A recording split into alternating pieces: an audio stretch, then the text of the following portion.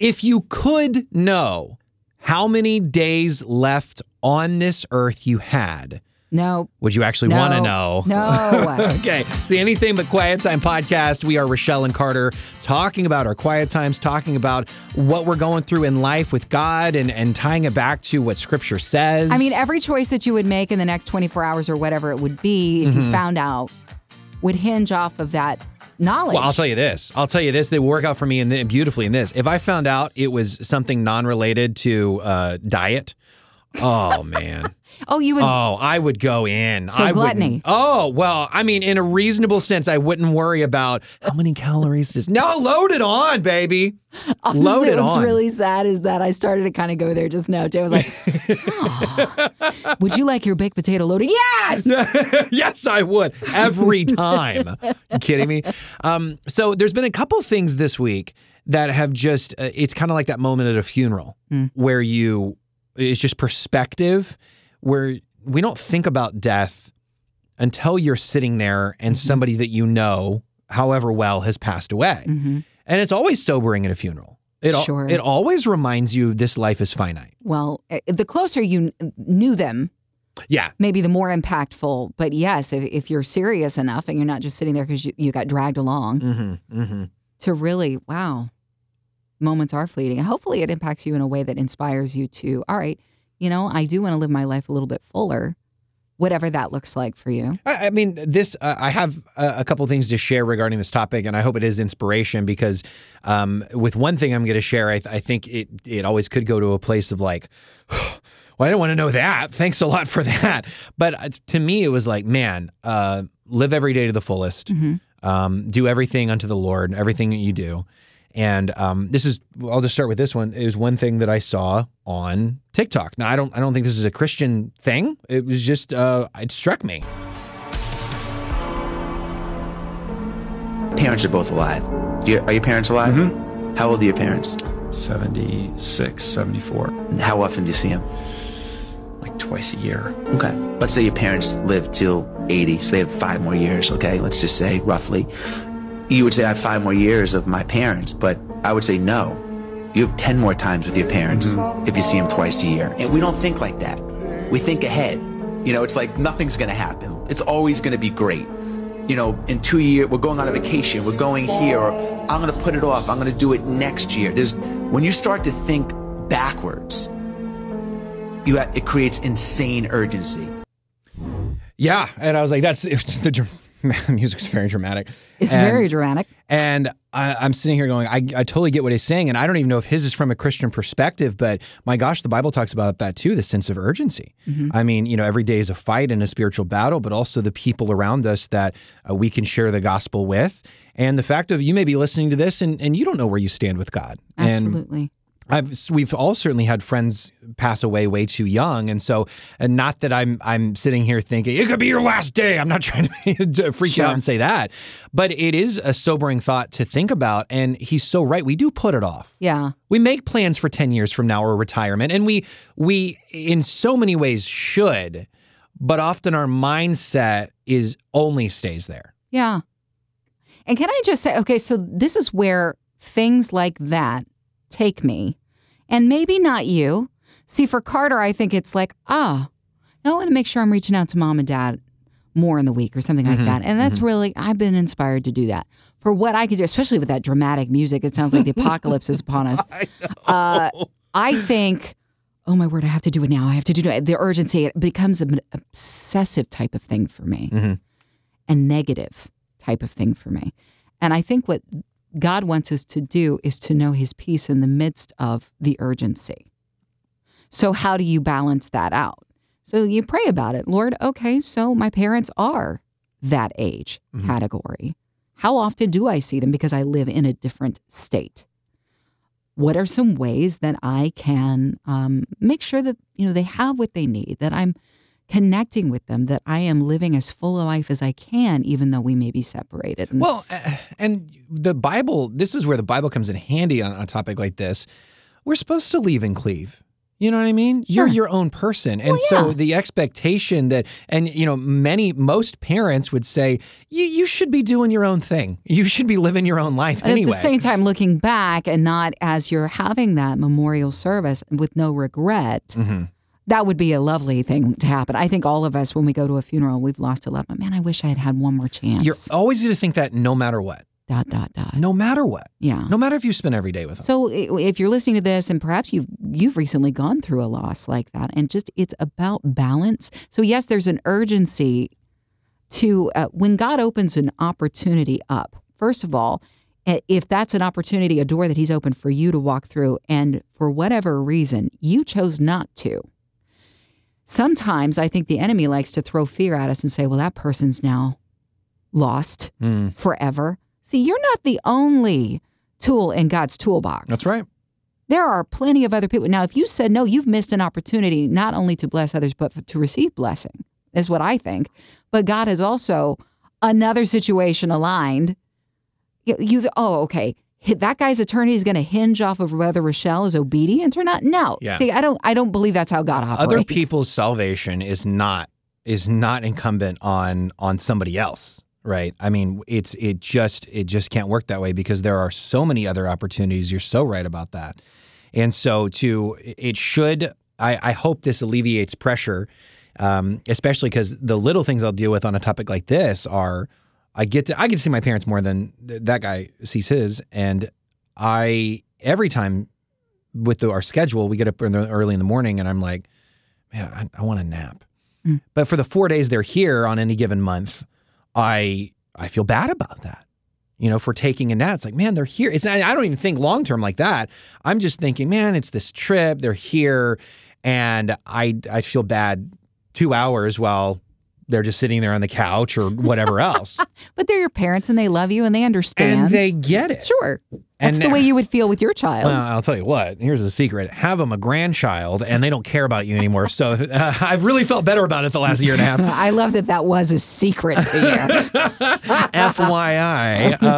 But it is things like that one is no matter what, we'll always think that at a funeral. I wish I had more time with them. And then two is you literally can't spend every waking hour with any human being anyway. You're going to sleep. You're going to be in the bathroom. You're going to be at work. You're going to go to the drive-through it's just not possible anyway. And so I think that is a really good balanced way to look at it. But it certainly does give me, urge to, when I think about it, I have something fun. Call my dad, call my mom. Don't wait for the next trip. Things like that. Mm-hmm. But it also spoke to me about legacy because recently the Rolling Stones drummer passed away. I think Charlie Watts was his name. 80-something years old. They're going to go on tour again. They're all in incredibly great shape, or shape enough to play a concert. Which is surprising because you hear that these rockers, they put their bodies through, crazy gymnastics with addictive type substances sometimes. Right. I don't know their story per se, but crazy that they're able to do that. And the logo, it was always confusing to me as a child because I grew up in a Christian home that didn't necessarily listen to I Can't Get No Satisfaction. Mm-hmm. And I'm like, what's with the mouth? Yeah. And then I saw Jagger and I'm like, oh. You're like, then it made sense. You're like, Carmen would never do anything like that. That was Rochelle's upbringing. A lot of our upbringings in some way. Don't you mock me. It's good. It's a good way you got brought up. But I was listening to another podcast, and it was just fascinating because they didn't do it disrespectfully, but the news broke that this Rolling Stones drummer had passed away. So they come back on and they say, hey, want to acknowledge this, he passed away. And they played, something from a song from him. Tribute. And then they said, wow, yeah, you're going to go on tour, right? Yeah, they were. Wow. All right. So the game this weekend, they transition. Boom. And of course they have to. Mm-hmm. It was a sports one and they got to talk about that. But it just spoke to me of life is a vapor. Mm. This was a Rolling Stones drummer. Yeah. And he got a slight pause. Yeah. Even Michael Jackson, you really want to think about the news cycle. Even somebody like Michael Jackson was probably just a week or so. Mm. I mean, the biggest stars on planet Earth didn't get, you were telling me about Mozart, even in his time didn't get the recognition. Right. He was he died and was put in an unmarked grave. And yeah, it was super. I think he was 35-ish, maybe, when he passed away. That sounds right. Yeah, this guy wrote his first opera, I believe, at the age of 4. And we're talking about, most would consider him one of the greatest musicians that ever lived. How dare you? I'm a Bach fan. Well, then, what's interesting, though, is that people like Beethoven, I believe, studied at one point under him, or at least his students. Okay. And Mozart certainly wasn't appreciated in his time. But that's true of so many artists. And that's true. They're never appreciated in their own time. And it was towards the end of his life, he writes, Requiem. And it's just, wow. It's unbelievable. All the accolades that you could even achieve during your lifetime, obviously you can't take it with you. Right. So even if somebody tried to say, hey, you are recognized in your own time. Yeah, I mean, there's stars right now. I mean, obviously Brad Pitt and George Clooney. I mean, people are certainly super famous and recognized, but Meryl Streep, so tons of accolades. But how many people in 2 generations will know their names? How many people in 4 generations? Well, and if you had the opportunity to sit down with those folks, especially if they're pretty grounded, they'd probably be the first to tell you, this doesn't matter to me. I am a mom. I would hope so. I am a dad. Yeah. That's what matters. And even then, God forbid you lose a child. Well, then where does that leave you? So there's so many things that we could fill up and choose to just, all right, I'm going to pour everything I got into this because this is what I know. But what happens when that fails you, when that leaves you unsatisfied? Hello, Rolling Stones. Right. Well, and that was my kind of takeaway was on that angle. It was don't live for the world. We know that as I don't know what you believe. You just maybe clicked on this podcast, but as Christians, we're taught don't live, don't be in the world or of the world, but be in the world. Right. Stand out. Don't live for this. Don't live for that. But I know pressures that we all go through to look a certain way or act a certain way, trying to impress people that won't ever be impressed. Honestly, in a lot of ways. There's always going to be critics. And for some reason, I find myself drawn to try to look and act a certain way when it just doesn't matter.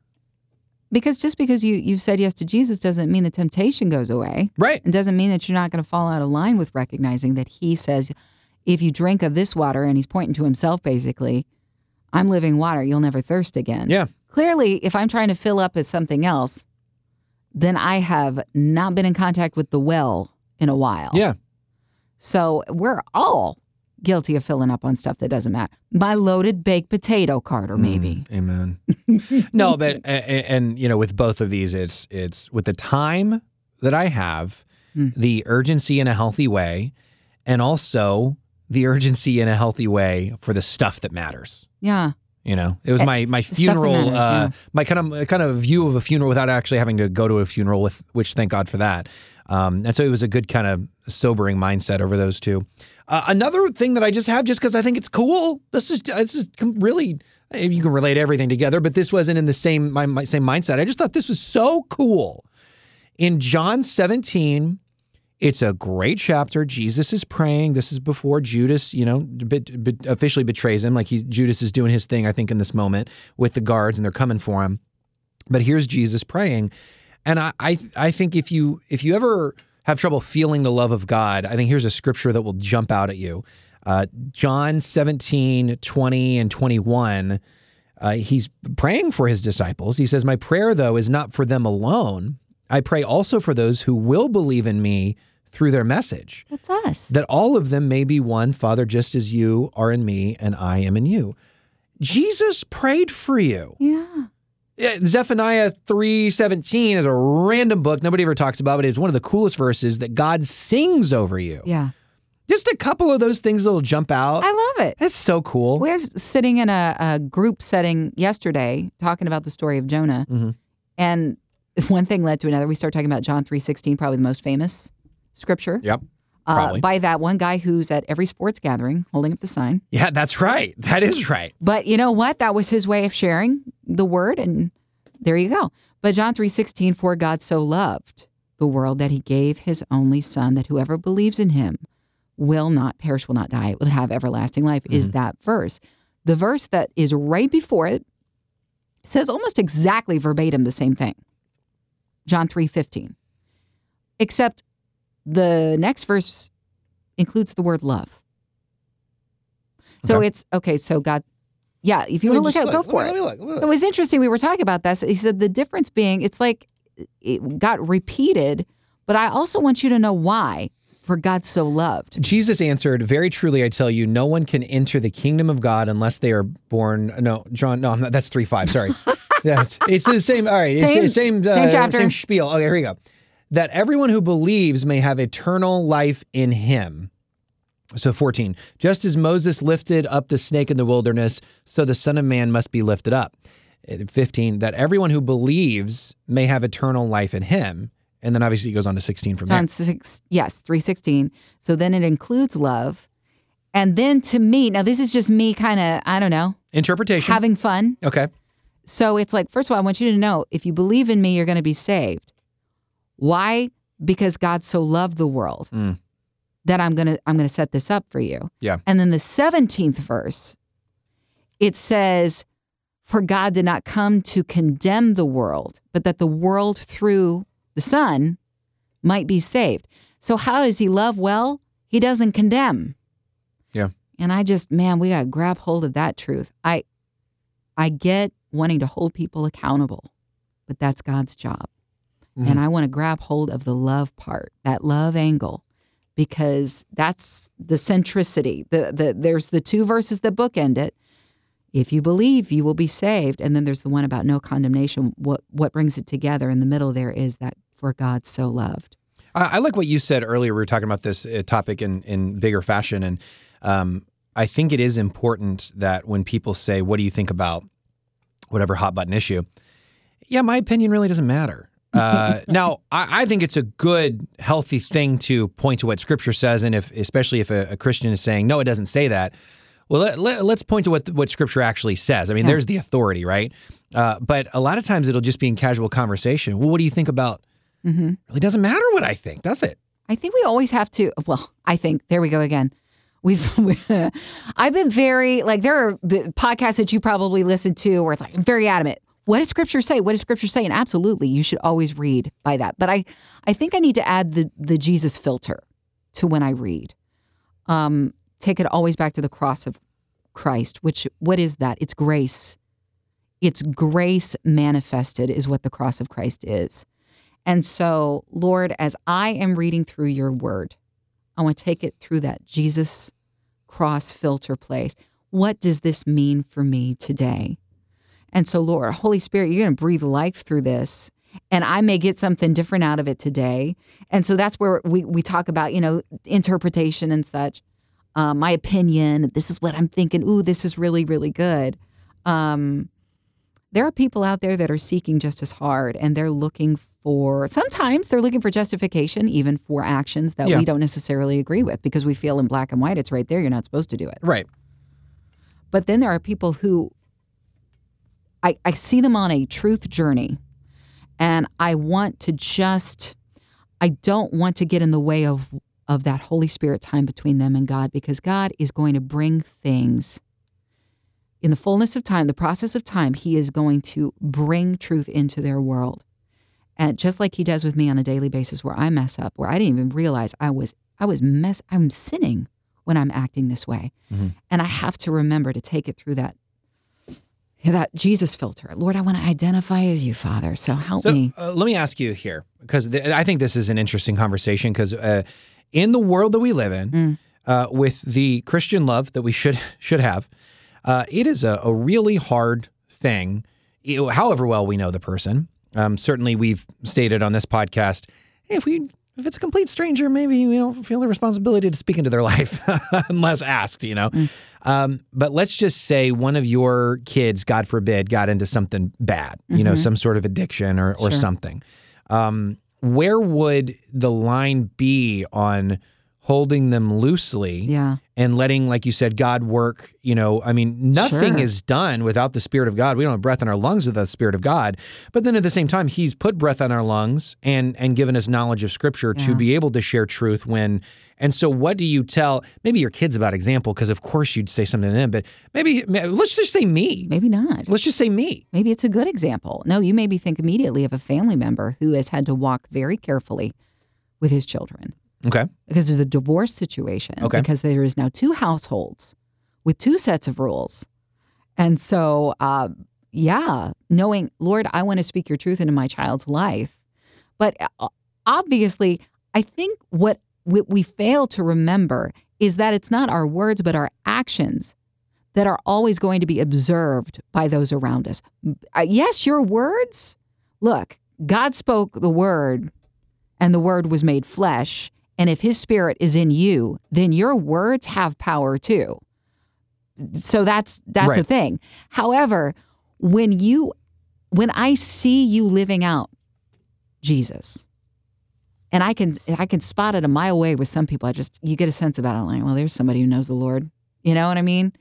That speaks so much louder, especially with teenagers, I think, because they're going to watch you. You can preach to me all you want. Right. Well, I'm going Right. to watch what you say. But in terms of like speaking into it, my relative has had to hold his child loosely in that way that you're talking about, because she has tripped in some ways in life that he is now no longer able to get to her. Mm-hmm. She is an adult. She is making choices, and all he can do is aid her here, aid her there, and the rest is on the knees. Holy Spirit, this is your work now. I can't do anything.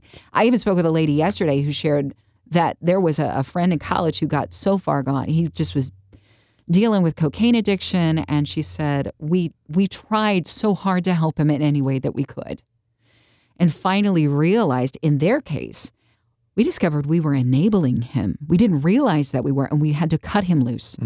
And it wasn't until he hit rock bottom, literally hit rock bottom, that he had this moment at the Salvation Army and rededicated his life to the Lord. And it was this complete redemptive story. And, you know, you hear from parents who pray for their children who are in prison, physical prison. Perhaps your child is in spiritual prison. Right. We can bang our head against the wall trying to make them listen, or we can get on our knees and pray and just continue to live out a life that honors Christ. Yeah.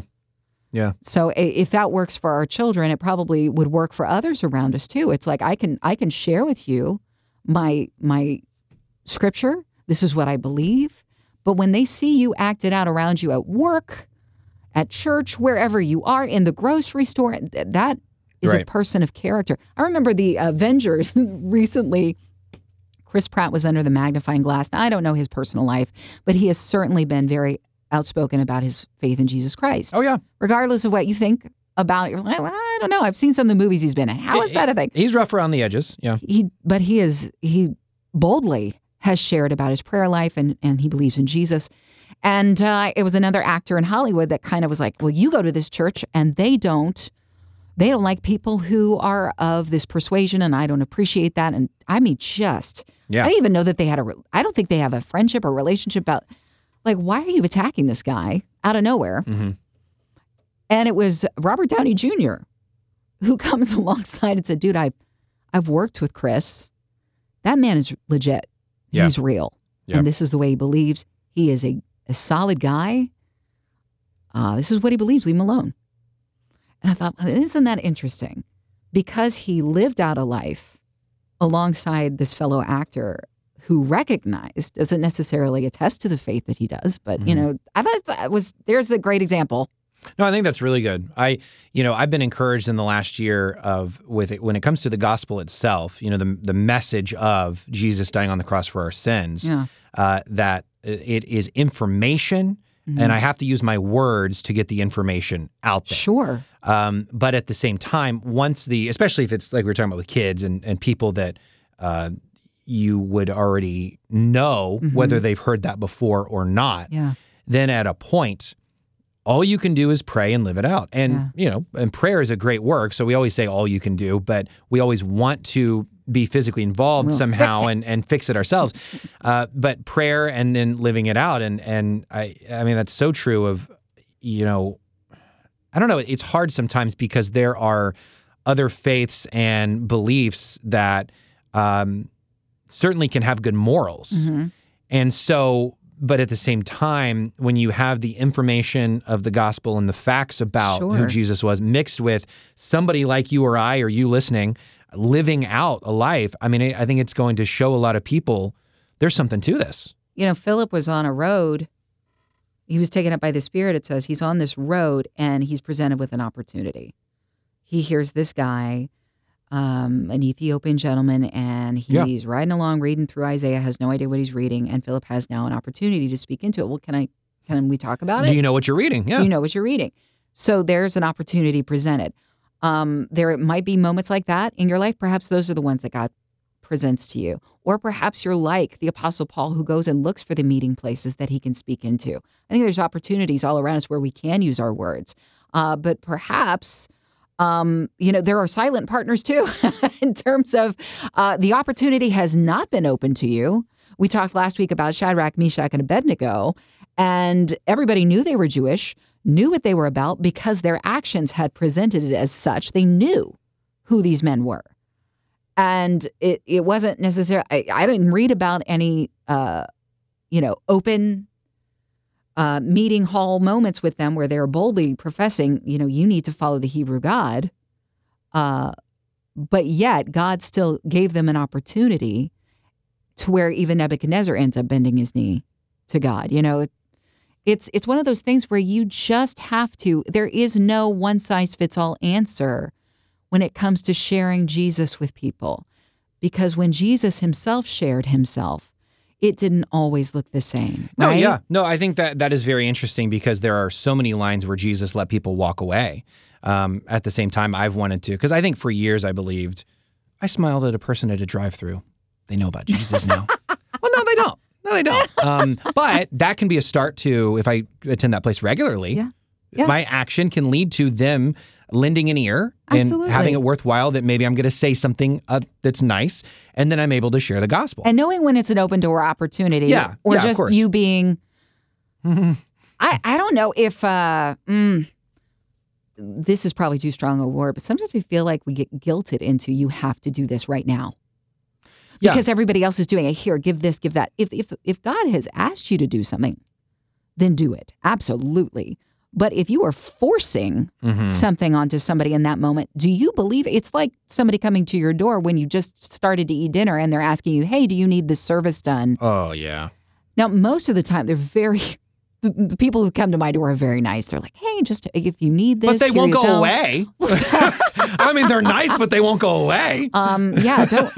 But they'll usually take the hint because they'll knock on the door. They don't force themselves into our house per se. So don't force yourself in. Jesus knocks.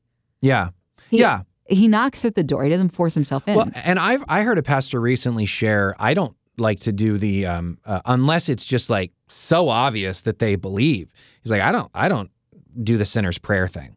Okay. Because it's about belief. It's not and every pastor will say that. It's not about these special words that you're going to recite and it saves you. But it's the idea that it's okay to present the information, and then if they're just kind of thinking about it, let them continue to ponder it.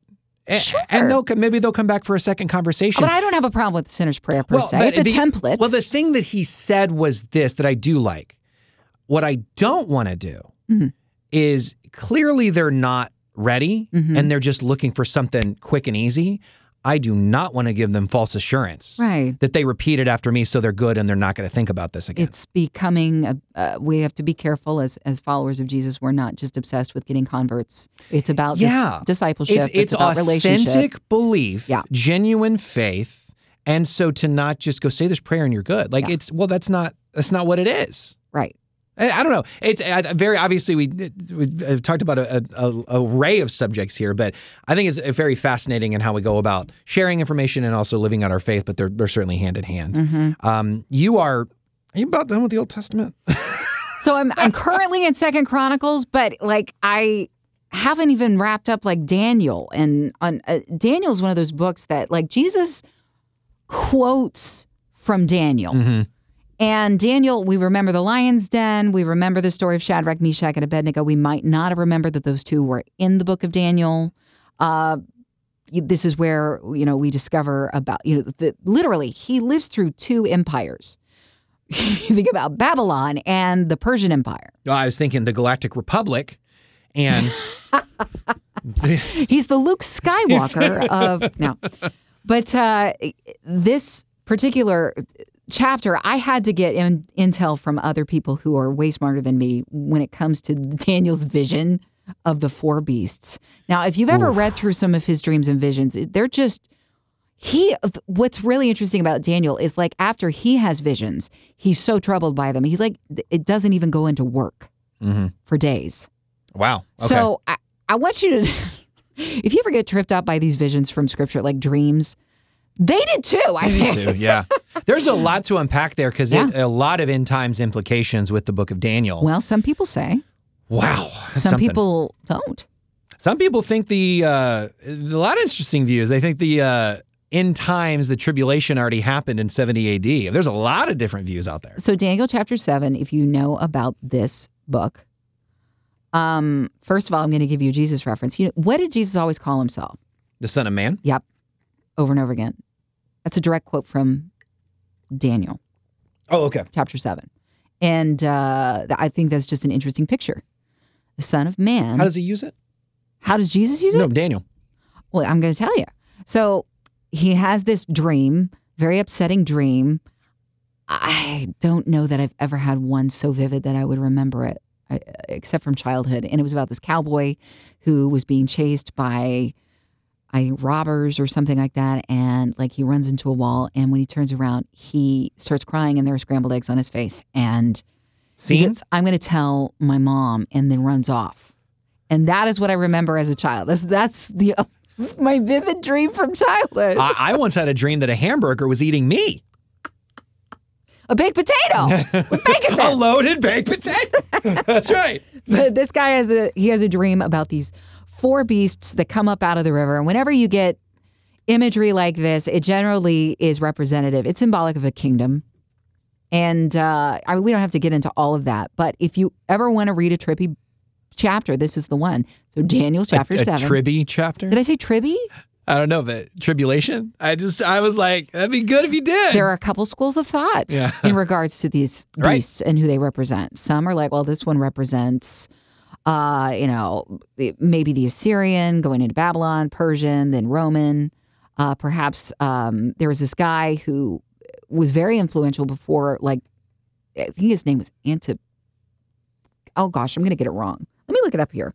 Hang on, give me a second. What's cool about the Anything But Quiet Time podcast is we have Bibles right in front of Antiochus. us. Now back to the Here it is. podcast. Oh, go I ahead. couldn't remember Antiochus, but he was a guy who was not great. In fact, coming out of his oppression, I guess you could say, we observe Hanukkah. I believe that is accurate. Okay. Because he set up the idol. Like, he set up stuff in the temple. Okay, yes. Not good. Which is very related to Sure. what is going to happen in more than likely of the, if that's interpreted correctly, of the end times. So people speculate this way, that, and understandably so. Symbolism is thick in Scripture. And so two schools of thought, this has already happened, what Daniel is dreaming, because there are these beasts that come up and out, and then there is this like this giant beast that doesn't even have a description. There are like some that have some sort of features that we understand, like a lion, a leopard. We would look at that and we're like, oh, okay, well, that kind of looks like this. Of course, it has wings, so that makes it different. But, but this one beast has like just iron clamping teeth and just weird, and he's got a bunch of horns on his head, and then there's this one horn, it's got a bunch of eyes, and it's talking, and it's saying all this nasty stuff like about how good it is and how bad, basically God is. Just self-absorbed talk. And Daniel's like, what the Sam Hill is all this about? There is references in this chapter that just got me real excited because I never heard it interpreted this way. I'm going to read, and you just listen, okay? So the fourth beast was stronger, more terrifying than the others. Huge teeth made of iron, like I said. And what it didn't grind with its teeth, smashed with its feet. It was different from the others. It had horns on its head, 10 of them. And then I told you about the other horn. This big one had a bunch of eyes and a mouth that spoke with great pride. So Daniel wrote, thrones were set up while I was watching, and the eternal God took his place. His clothing and his hair white as snow. His throne was a blazing fire with fiery wheels. which sounds like the imagery that I just read in Ezekiel. Flames dashing out from all around him. Countless thousands were standing there to observe him, or to serve him, excuse me. The time of judgment began, and I watched closely to see what would happen to this smaller horn because of the arrogant things it was saying. And then before my very eyes, the fourth beast was killed and its body destroyed by the fire. The other three beasts had authority taken from them, but they were allowed to live a while longer. And as I continued to watch the vision that night, I saw what looked like a son of man coming with the clouds of heaven, and he was presented to the eternal God. He was crowned king and given power and glory so that all people of every nation and race would serve him. He will rule forever, and his kingdom is eternal, never to be destroyed. So Daniel asks, what does all of this mean? And it's interpreted. The fourth beast will be a fourth kingdom to appear on earth. It's different from all the others. It will trample the earth, crush it to pieces. All 10 of those horns are kings who will come from this kingdom, and one more will follow. The horn will be different from the others, and it will conquer 3 other kings. Horns are images used throughout Scripture as well. There's even a psalm that references the horns will be cut off and things like that. But it's interesting, the passage that I just read. We can observe that, yes, these horns represent different kings and kingdoms.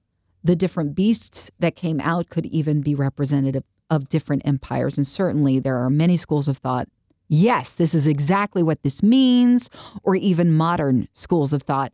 These are the countries that these represent. I've heard that about presidents, and then I've heard Absolutely. that about countries too, yeah.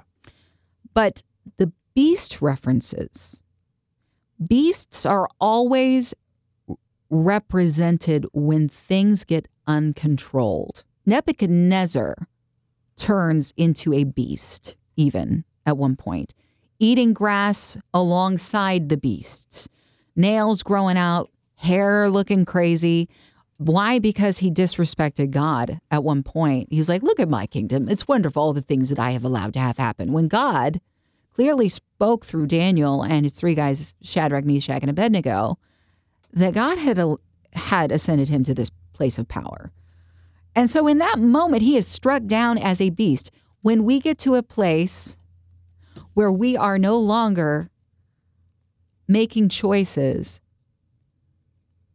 that are good, we're kind of just doing instinctual stuff.